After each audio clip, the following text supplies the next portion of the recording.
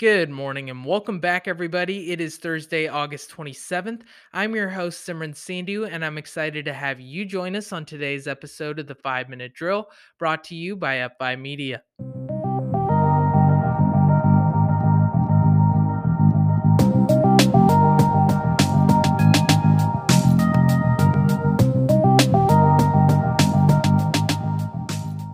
And as we get started this morning, let's head over to the healthcare industry. The U.S. Food and Drug Administration, also known as the FDA, just granted emergency use authorization to Abbott Laboratories for their $5 COVID 19 antigen test, which can provide results in just 15 minutes, according to the Wall Street Journal.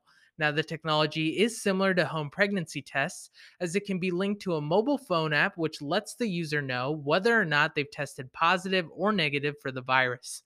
According to data released from the company, the test has a 97% accuracy rate, and Abbott is now planning to ship tens of millions of these innovative tests over the next month, while planning to grow their production to 50 million tests in October. Now, outside of healthcare, the US government is still focused on expanding its R&D efforts, as the White House just announced a $1 billion plan to create 12 new research institutes dedicated to artificial intelligence and quantum information sciences. The goal here is to help the US remain globally competitive in AI and quantum technologies, which is very timely given that China is adopting AI at a faster rate than both the US and the European Union, according to the Center of Data Innovation.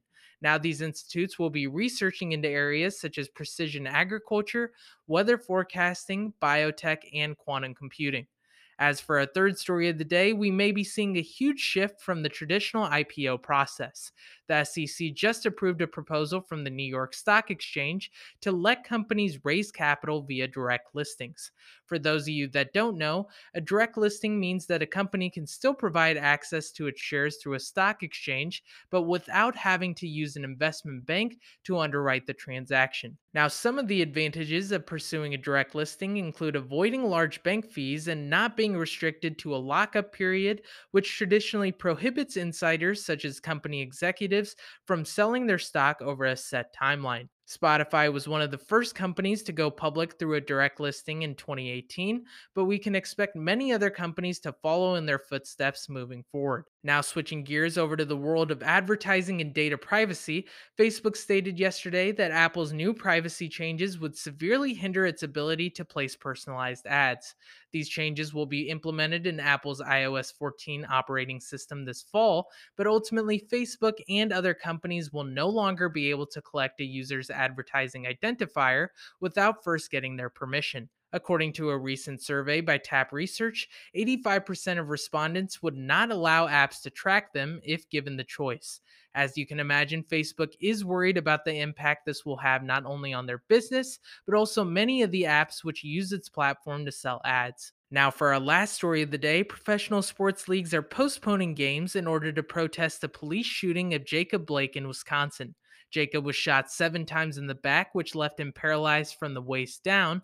And in response to this, the Milwaukee Bucks staged a boycott, and shortly after, both the NBA and the MLB postponed all games yesterday. Anyways, folks, that's all we've got for you today. As always, make sure to subscribe wherever you get your podcasts, and we look forward to catching you bright and early Friday morning as we continue our journey to redefine how you experience news.